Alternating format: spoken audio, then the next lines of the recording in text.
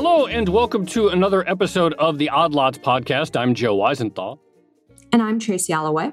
Tracy, I have a new idea for an ETF that I think we should launch.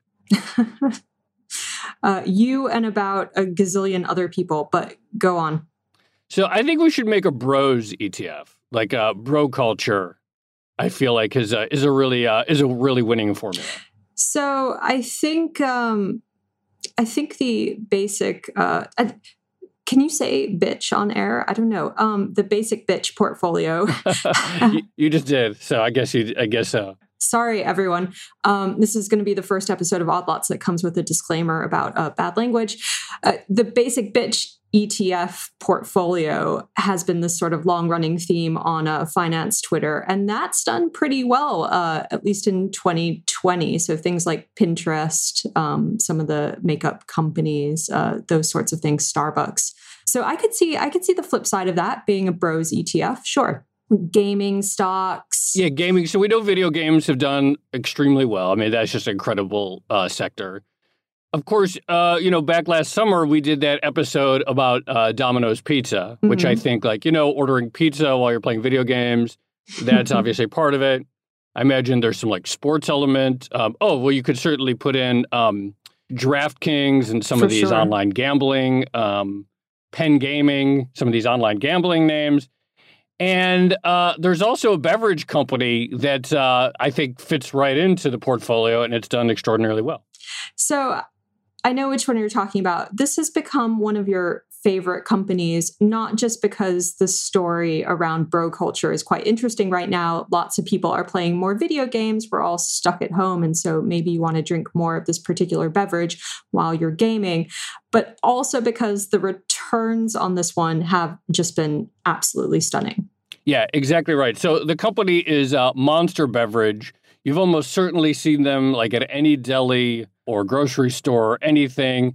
They're known for their big cans of heavily caffeinated drinks, sugary. They have super aggressive labels on them. It's this sort of very macho, frankly, bro-y beverage.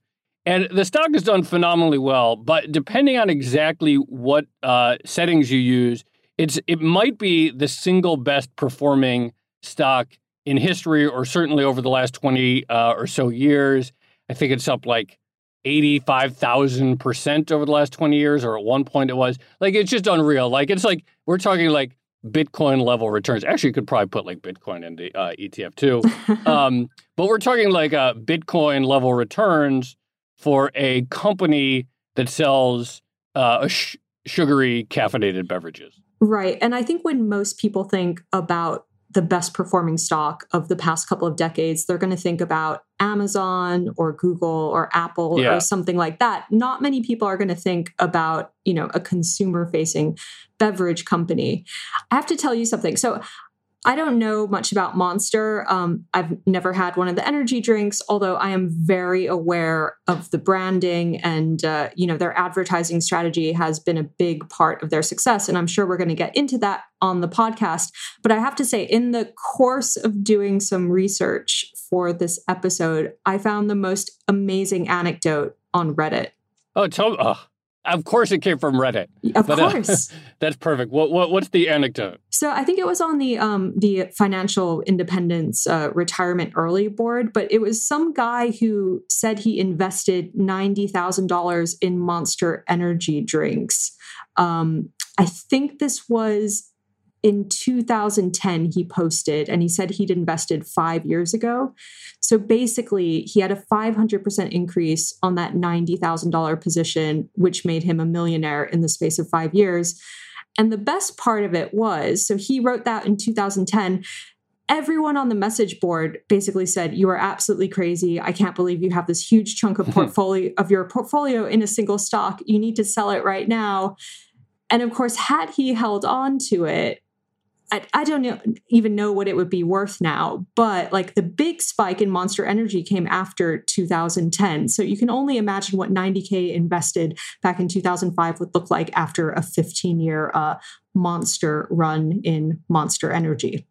It's really incredible. I mean, it's one of these charts where you just slice it up and you're holy crap, these are amazing returns. And then you zoom out and it looks even more amazing. It's just incredible. So I want to get the story. How did this maker of these drinks that I've actually never had one either? I don't think. Maybe I had one years ago, but I see them everywhere. How did it become this just mammoth player? Company did, I think, over $1 billion in revenue last year. In 2004, it was just $49 million. So the growth of the fundamentals have been incredible. We are going to be speaking with an analyst who will explain it. Our guest today is Mark Astrachan. He's an analyst at Stifel. He covers consumer goods. He's going to tell us the story of Monster and why its returns have been so monster. So, Mark, thank you so much for joining us. Yeah, thanks for having me. Where did this company come from? It used to be it was called something different. It was some sort of natural beverage maker originally, right? Yes, it was called Hansen Natural up until a few years ago. The two guys who are running it, the now co-CEOs, bought the business as an investment or as part of an investment group in the early 90s. It was selling juice at the time. Southern California, I think they were living in London at that point, two South Africans looking for an investment and pulled some money together and bought the business, moved to California and started selling beverages. So how did the energy concept come about? Because I think around that time, there was already a very well-known energy beverage with loads of caffeine in the form of Red Bull. And I have to declare my interest here. I'm half Austrian. Red Bull comes from Austria. Lots of people don't know that. And so, my loyalty in the energy drink markets are already committed to Red Bull. But I'm curious, there was an incumbent with a strong brand. Why did they decide to take on that particular sector? Well, maybe just to take a step back, because I think it's interesting and important. So sure. The Austrian comment, the guy who's running Red Bull, of course, is a private company, so there's not a whole lot of information out there, but having studied this sector for far too long and finding it as interesting as it is, the guy who's running Red Bull, the CEO, actually only owns about half of the company. He was a consumer executive in the world before starting Red Bull. He was traveling to Southeast Asia a lot and finding that his travels from Europe to Southeast Asia were tiring, and was in Thailand and found this drink called Kraton Dang, which is translated into Red Bull these days. And he decided he wanted to bring this back to Europe with him. So he actually created a joint venture with the family of the founder of this business. And so what we know of Red Bull today actually originated as a Thai beverage, which is still sold in a can that looks like it did in the early 80s in a bunch of places around the world, mainly in that part of the world, China as well, but that's an aside. He brings it back to Europe and starts selling it as Red Bull in these sleek cans as the first energy drink. And so that is kind of where the Monster story begins. So Rodney and Hilton, the co-CEOs, were living in London and saw that Red Bull was starting out in Europe around the same time that they moved there, and could see that this was obviously doing really well. So it had nothing to do with buying the Hansen Natural Juice business, but having seen the growth of the energy category, they thought it would be a good thing to try when they were running their beverage business in the U.S. So before they launched Monster, they actually had some energy drink brands under the Hansen Natural portfolio. I think it was Blue Sky Beverage. There were a few other ones, but they were launched in maybe the mid to late 90s. And the fact that you haven't heard from them suggests that they were probably a little bit too early. So they were always interested in the energy category, but it wasn't until, I think, 2002 or so that they and one of their partners, a guy named Mark Hall, who now is a board member and also one of the chief innovators of the company, decided to create this thing called Monster, this edgier product than Red Bull, and the rest is sort of history. So basically, Red Bull, we sort of, at the time and still is, it's highly caffeinated. It's associated with extreme sports. I know they sponsor a lot of that stuff. Monster is basically like, we're just going to go more extreme.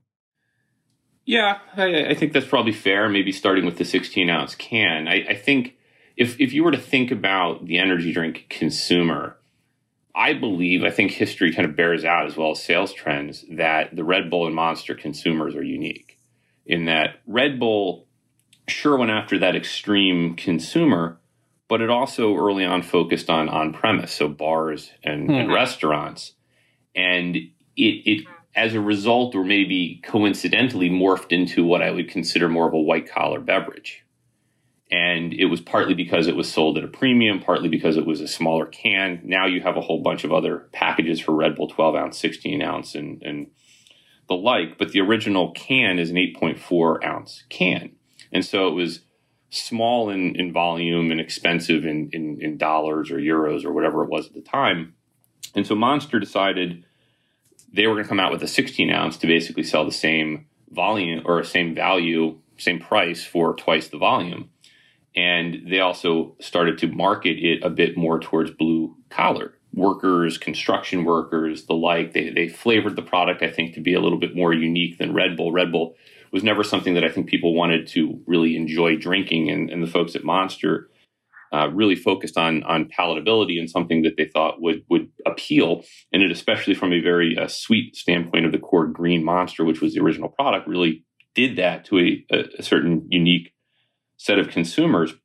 But then they added on that with a focus on much more of the I don't know if it'd be a blue collar type of extreme sport, but Red Bull was focused more on motorsport and on well-known athletes and music, and Monster went a bit kind of next level to younger generations as well, focusing on early on like X Games, but focusing on things like video games, which really weren't a focus at that point for Red Bull, focusing on MotoGP, focusing on Supercross, things that Red Bull wasn't necessarily focused on at the time, and probably still to a large degree really isn't focused on. And so they were able to bring in a completely different consumer. So they've done a really good job of retaining that blue collar consumer, which I think is pretty important. You can look to see the green can, which is still their biggest best-selling product, but also that they've now skewed, I think, a bit younger than Red Bull as well. Maybe their core consumer is kind of late teenager to 30. Red Bull's consumer probably comes in mid-20s and up. And so they've really segmented the energy drink category. And as I said at the outset of the question, I think if you ask the consumers, they would largely tell you they're a drinker of one and not the other. And so I think that has really led to the success of both businesses. And interesting, I mean, we can get into the international expansion for Monster, which has been quite successful. But it's interesting that both businesses, as best we can tell, because as I said before, Red Bull's private, so you don't have as much information, but they're both still growing at unbelievably strong rates. In the case of Monster, almost 20 years after the product was created. In the case of Red Bull, almost 35 years now, still growing at amazing rates. I think that customer segmentation is really interesting because, as I mentioned, I have had Red Bull throughout my life. One of the worst cocktails I've ever had involved, I think it was Red Bull vodka and gummy bears, and it was absolutely disgusting. But I haven't had a Monster energy drink of any kind, but I am aware of the advertising campaign, the very distinctive can with the green claw marks. I think a lot of people have probably seen hats and t-shirts and things like that over the course of their lives. But one thing I wanted to dive in, so we spoke a little bit about how the marketing was important here, the advertising, how the brand set itself apart from Red Bull. Can you you started to touch upon this with the international expansion mentioned, but could you talk about the distribution network here and I guess the deals that Monster struck with first AB InBev and then Coke? Yeah, and it's important from just a beverage standpoint to understand that basically what you try to do as a brand owner is to put yourself in a position to be distributed by the biggest and the best distributor over time. And so, success sort of breeds success in that regard, meaning that, you've got to get out there and kick the tires and sell the product to retailers, to distributors on a single case basis at the beginning. But as you get more success, you attract more attention. And the result is you have these networks of distributors of beverages who ultimately want to put more product on the truck. And the idea, of course, is to find the product that sells the fastest and also provides you the best profit in doing so. And so as the energy category accelerated, as Monster share accelerated, you started to see Monster get propositioned by a lot of distributors because of the success. And you think about it too, you're taking a step back, the biggest non-alcoholic beverage category is carbonated soft drinks. Energy at the time, 15 years ago, was a pimple of size. And this behemoth of carbonated soft drinks was out there. If you look today, fast forward 15 years, in a lot of convenience stores, which accounts for about 70% of energy drink sales, you've got a full door, maybe even two doors, depending on the store, selling energy drinks. And you've seen at the same time the amount of space dedicated to carbonated soft drinks shrinking and basically giving share away to energy drinks because it's growing faster and it's allowing for more profit margins from both the distributor as well as the retailer. So it creates this opportunity for itself. And obviously it starts with the consumer wanting the product. But if you're able to have higher velocity and greater value in your rings, it's a self-fulfilling prophecy. So you go back to mid-2000s, and Monster was starting to gain this traction. So Anheuser-Busch, not a non-alcoholic company, but a company that still has trucks and distributors that goes and services grocery stores and convenience stores and the like, said, hey, we want to put you in our trucks. And so I think the original agreement was for about half of the U.S. The other half of the U.S. was a bit of a hodgepodge of distribution from a Monster standpoint. And slowly the distribution progressed where in the early 2010s, the distribution had evolved into about half Anheuser-Busch and half Coke because Coke saw the opportunity there. They had been a partner in international starting in the UK. It was actually the first distribution partner that Monster had outside of the US. I mean, Monster was doing a little bit on their own, but really it started to accelerate with Coke's help in the UK. And eventually that morphed into Coke, I think in 2014, announcing it was going to take, at the time, I think a 15 or 16% stake in Monster, which is now close to 20% because Monster has bought back a lot of stock, increasing Coke's ownership. And at the same time, that agreement made Coke the global distributor of Monster with a couple of exceptions in certain countries. And so basically Monster kicked Anheuser-Busch out and is now fully distributed, at least domestically, through Coke. And as I said, through probably something like 97% of the world. And so if you think about distributors out there of size on a global basis, Anheuser-Busch is a very good distributor, globally Anheuser-Busch InBev, very good distributor. Pepsi, very good distributor. But I think many people believe that Coke is the creme de la creme. And so Monster has really positioned itself with the best distributor, the one with the global reach to put you into every single bodega on the planet if need be. And importantly, if Monster wants to launch a new product, the Coke system can get that onto store shelves virtually the next day. How much, it seems like there must be like a real chicken and egg problem for any upstart consumer food or beverage company, because obviously you need these distributor relationships to get out there. They're not easy to get. There's limited shelf and truck space. On the other hand, you also presumably need to have a pretty big marketing effort so that people actually buy it. But if you don't have the distribution, then you can have all the marketing and brand in the world, but no one can get it. How do they sort of navigate that simultaneous challenge of raising the brand awareness, becoming an entity that people knew, while also making sure that once people became aware of the brand, they were able to find it? Yeah, it's actually interesting too. Monster, if you just take a look at marketing or advertising expenditure, despite it being a marketing company, it's not even a company that manufactures its own product. It outsources all manufacturing to third parties. So it's really just a brand manager. Despite being a brand manager, its marketing expenditures is actually pretty low as a percentage of sales. It's not a traditional, I'm going to watch an ad on TV and want to go out and buy a Monster. So what they do is what I was saying before. You go out and sponsor athletes, events, video games, rock festivals, sporting events, and the like.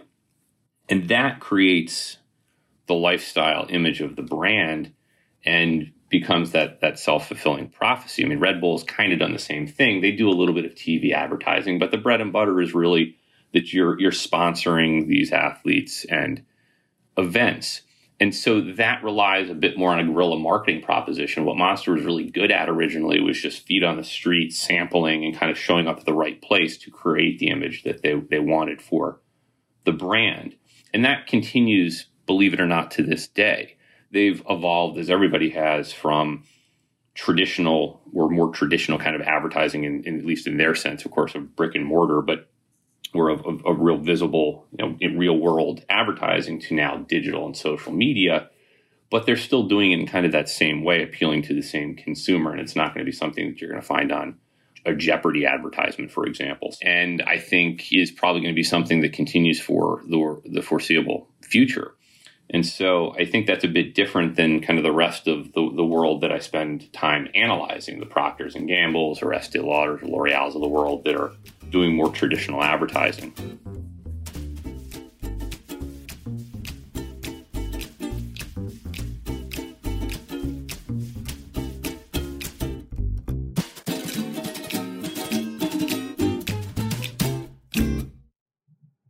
So I'm curious, you've laid out the sort of history of the company, what made it different from its major competitors, how it was doing some things rather unusually. So for instance, in marketing, it wasn't spending a ton of money buying traditional ads. Instead, it was going through these sort of grassroots efforts or sponsorships.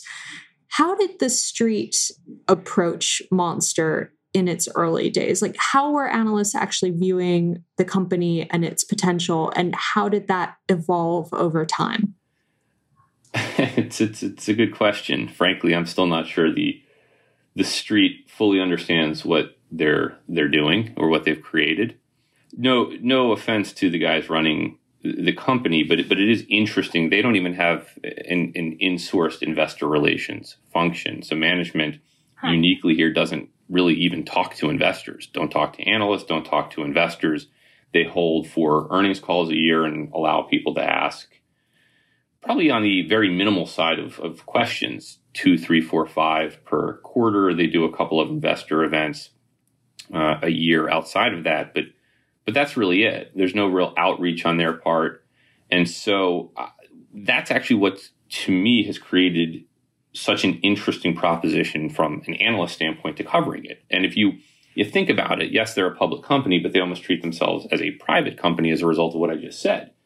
And you couple that with Red Bull being an actual private company, and that Coke and Pepsi, yes, they distribute energy drinks, but don't have really any of their own and have never really had any success doing that there's almost no information out there from an energy drink company standpoint. So you're left to really do a lot of feet on the street kind of thinking about how these businesses work and what has driven this success, which I think is fun. And it creates an opportunity to really do unique analysis. In my opinion, I think one of the things that we've done a good job of historically is looking at things in a way that people haven't looked at it before. I mean, ultimately, I see my job as trying to help investors make decisions and help them make money. And I think in a company like this, where they give more information in regulatory filings, but not necessarily something that you have an investor relations person or team kind of directing people to find, that it creates an opportunity to do that. And so if you go back 15 years ago, there was none, zilch. There was just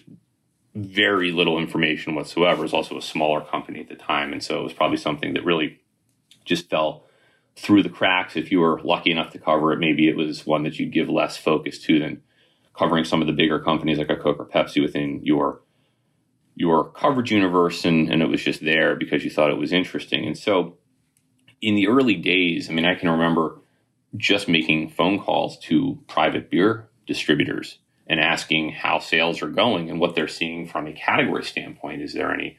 Are there any other brands that are coming up? Because at the time, if you go back to the mid-2000s, Coke and Pepsi were both trying to compete in this. They saw what was happening from an energy standpoint. They saw the share shift commencing even early days at that point. And so they were all trying this. And I think the fear amongst investors was these are the behemoths, the 800-pound gorillas, and they're going to come in and they're going to kill Monster and they're going to hurt Red Bull.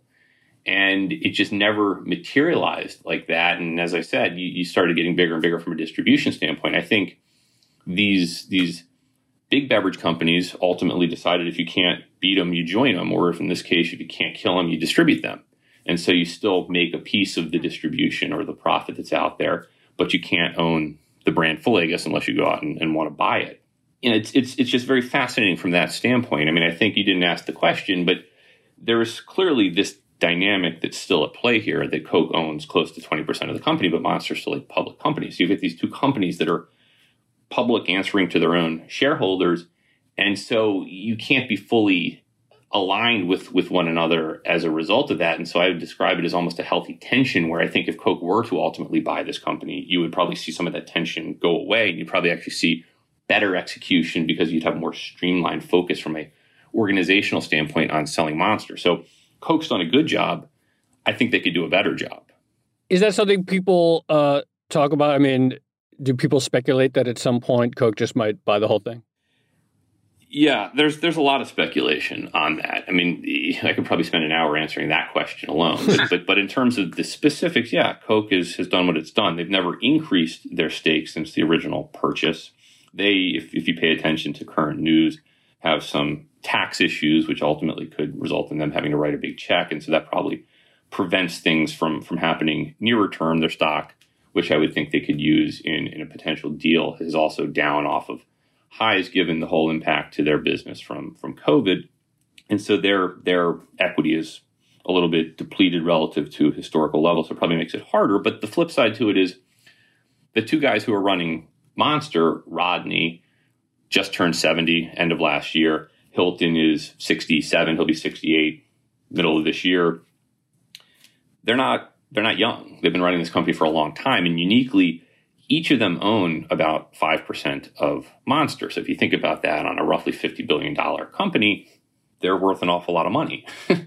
And so they're not getting younger. They're worth a ton of money.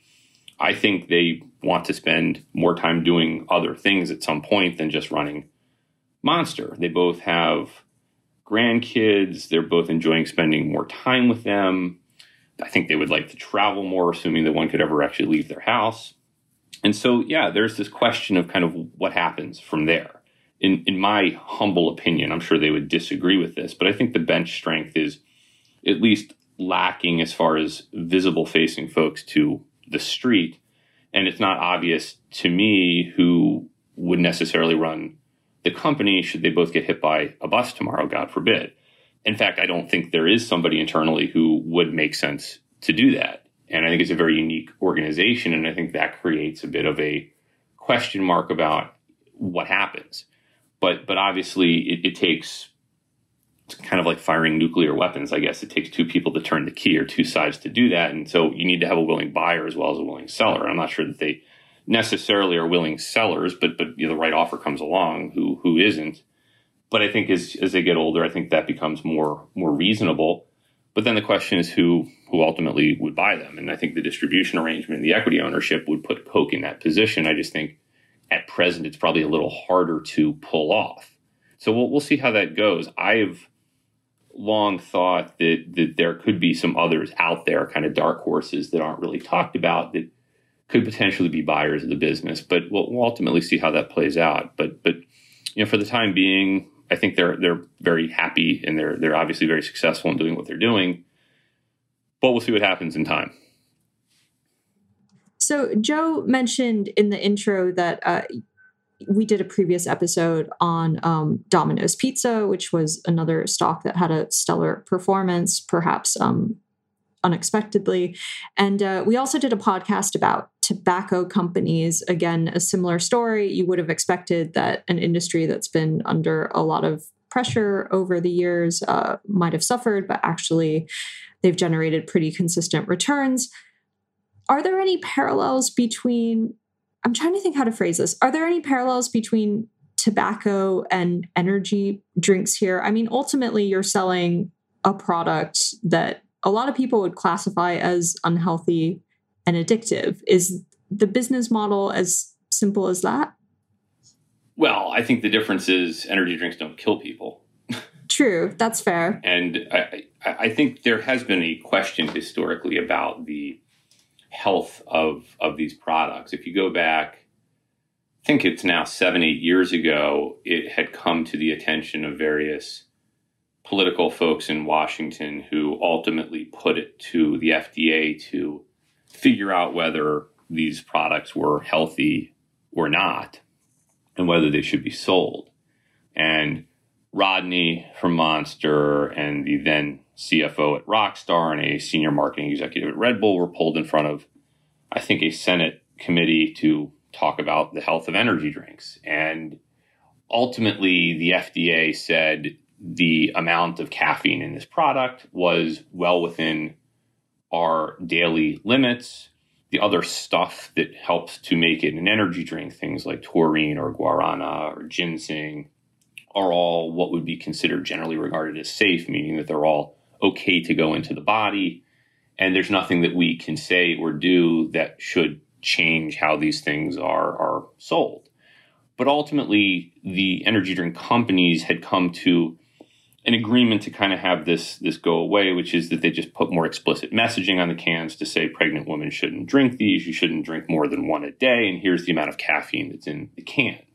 And you've seen over the years various countries that have tried to do similar things, have tried to ban sales to minors.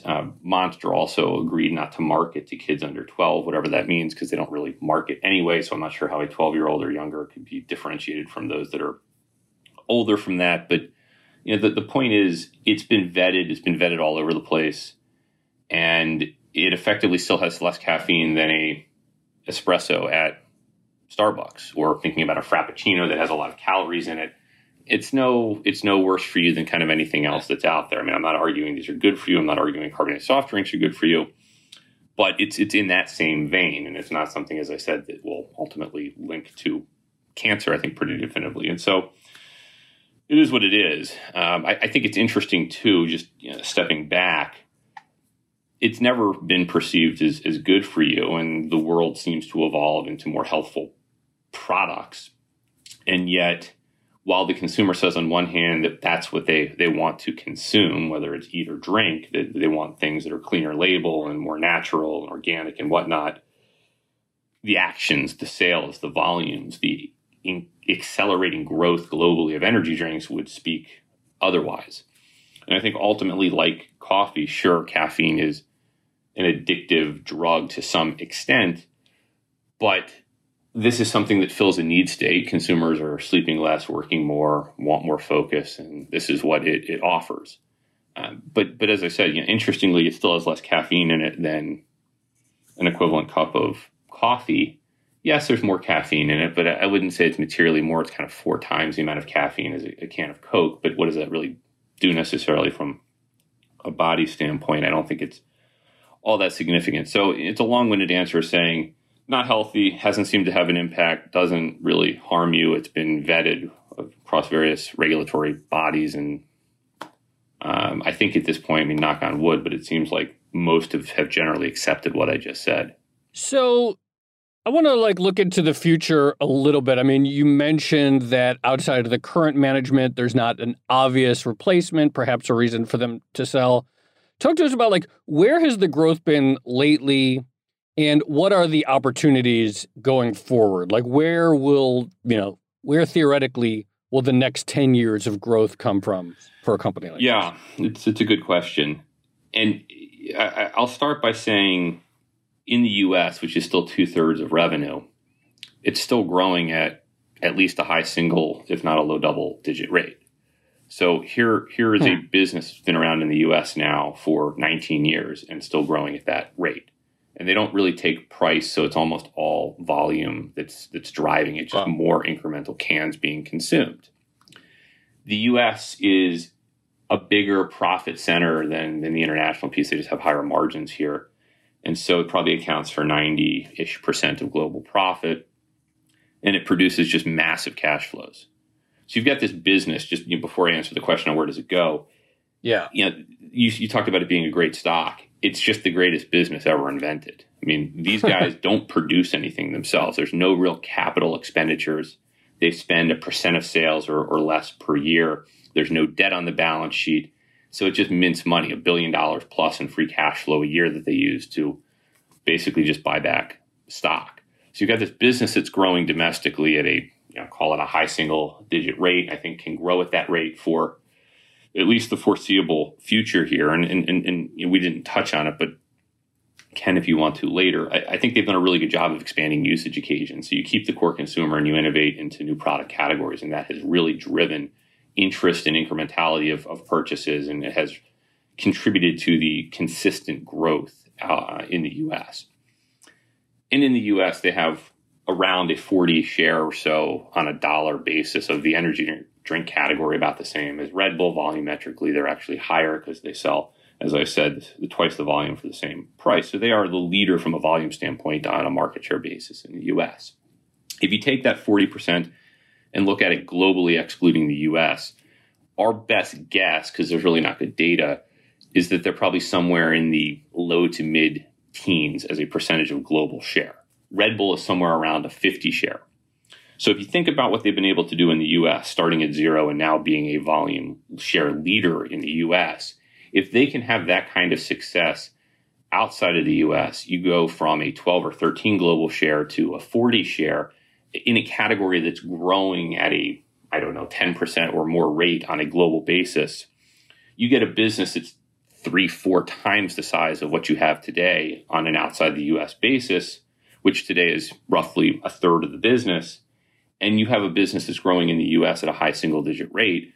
You've got a really long growth rate for the revenues in this company. And to put in perspective, best we can tell, Monster in 2021 will do about $5 billion in revenue globally. I would guess Red Bull is probably twice that size. You're talking about a $10 billion company. So Monster can easily see its sales double from here over a long period of time, just based on the math that I just outlined. And so it's partly just this getting more distribution, increasing brand awareness, and expanding usage occasions through innovation.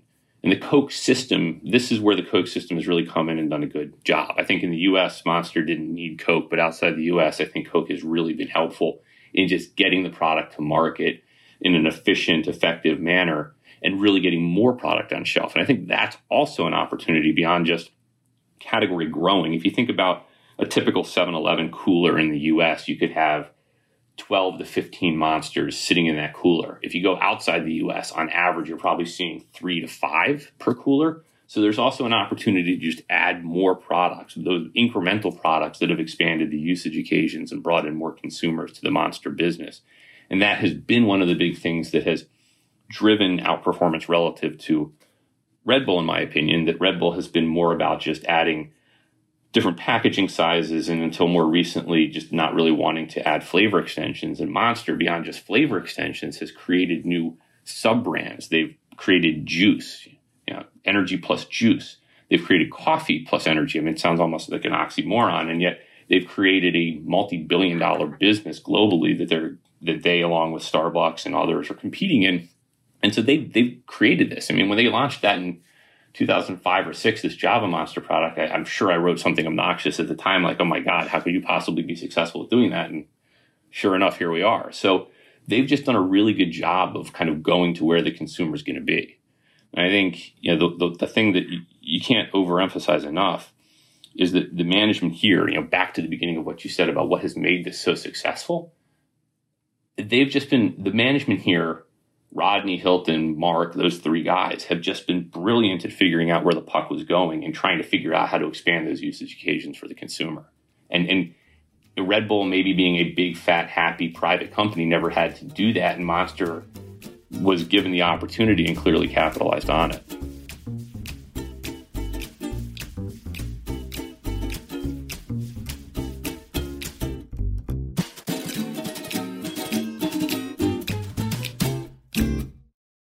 I'm curious, we've talked a lot about the success of Monster, and you seem pretty optimistic about its future. What, in your opinion, is the biggest threat to the company? I think the biggest threat at this point, I guess there's probably two things. The two biggest things we hear are, one, how long can category growth continue? Because that's the most important. If they can retain their share or even grow their share of a category that's growing at that rate, I think they're going to be pretty happy. The second would be, and sort of related to that, what about new entrants into the category? And so if you go back 12 to 18 months ago, there was a new entrant, or relatively new entrant into the category in the US called Bang, which is selling what is called performance energy, which is basically selling, if you can believe it, twice the caffeine in a same 16-ounce can as Monster. And that was something that started to resonate with consumers. And like Monster, they moved from smaller distribution into Anheuser-Busch distribution, and they're now actually distributed by Pepsi. And so there's questions about whether the share that they were able to get to fairly quickly, which was mid to high single digits, and it's since stopped and moved backwards. But that share they got fairly quickly, it wasn't as hard to get as maybe some people thought. And so digital, social media, new age marketing can allow or potentially allow new entrants to come in and reduce the barriers to entry. You see a few smaller companies like Celsius and C4 also seeing very strong growth at this point off of admittedly a very small base, but you're seeing more competition in the space. So the question is, how relevant can Monster be within that? And so it's just not one of these things that I think they can sit there and rest on their laurels. It's always about constant innovation and tweaking the image and the products that they're offering. And to Monster's credit, for example, when the world started focusing on this, or the energy drink world, I suppose, the subset of losers like me that focus on the beverage industry, when people started focusing on this Bang product taking share fall 2018, Monster was able to get a product out to market within 6 months called Reign that ultimately got to a 3 share of the category, stopped the growth of Bang, and has done quite well considering it was a brand nobody had ever heard of 2 years ago. That brand, I think at this point, could be doing something on order of hundreds of millions of dollars in revenue at retail. So they've done a really good job of creating something out of nothing. So, but that's the question. It's how can you continue the growth and how you can sustain the share you have? I mean, I'm curious, bigger picture. I mean, beyond Monster, you cover consumer brands. Overall, this question of the degree to which new avenues for promotion, social media, Instagram, and new avenues for distribution, the whole direct-to-consumer phenomenon, how much space for that is? We have another conversation, actually, the timing-wise, I think it's going to come out right after this episode where we talk a little bit about that.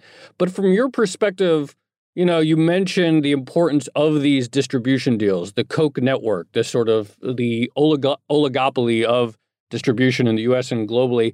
How much under threat is that from the internet, from new stuff, or how much can it withstand these changes? I don't want to understate the importance, but in a category like beverages, where, as I said at the beginning, 70% of energy drink sales are done at convenience store, meaning as an impulse buy, it's going to be pretty hard to see that materialize. Monster and others are selling more online and on Amazon than they ever have. But those numbers are, I would estimate, probably something like 2% of sales at this point. So it's still pretty small. And the idea of shipping heavy cases of beverage is still not something that necessarily appeals or that I think will get traction like it could in selling sneakers or in selling pet food or something like that. So I think in this category in particular, it's probably a little bit harder. I won't say that it will be impossible, but I think that's an advantage of where we are. And historically speaking, at least so far, you haven't seen any brands like that gain traction, partly because you want to be where the consumers are. They need to see the product to want to buy it.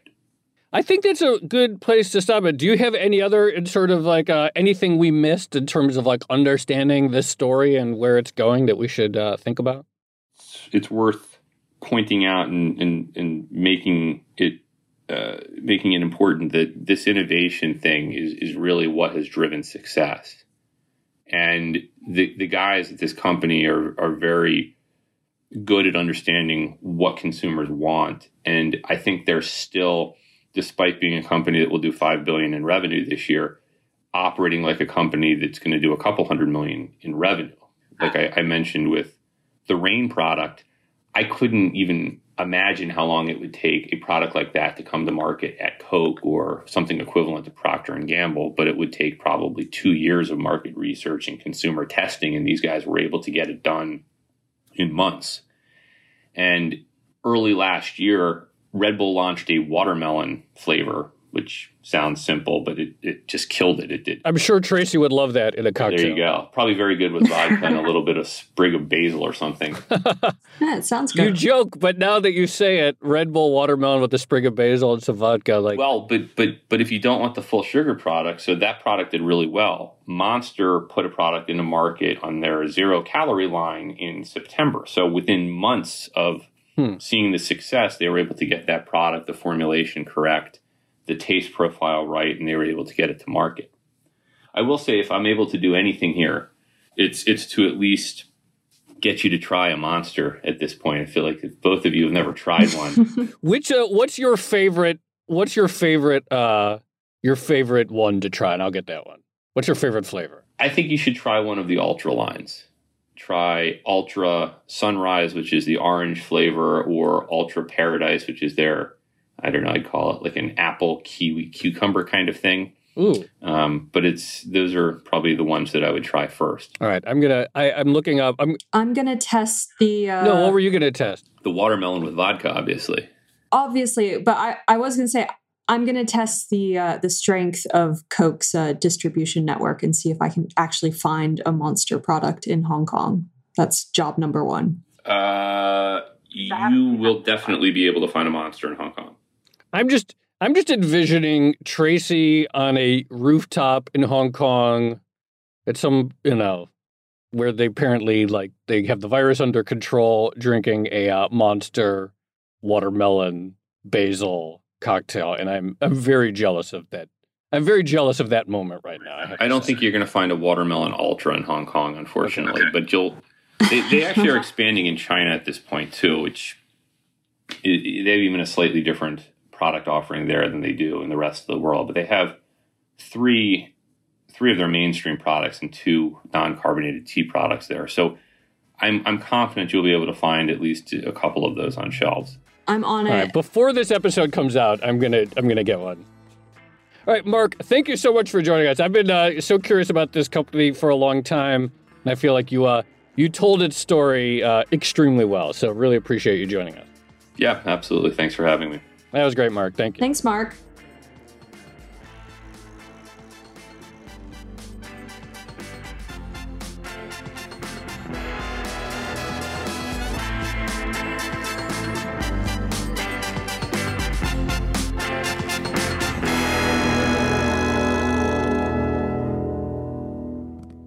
Tracy, I am kind of embarrassed that I've never had one. I think I probably have 2004, 2005. I have some memory of going to the bagel store on Bedford Avenue in Williamsburg. And I remember seeing them. I have this vague memory of the first time I saw them proliferate, but it's definitely been too long since I've had a Monster beverage. But that's kind of an interesting thing, right? So I have a feeling that even for most people who haven't actually tried Monster, they're aware of the branding.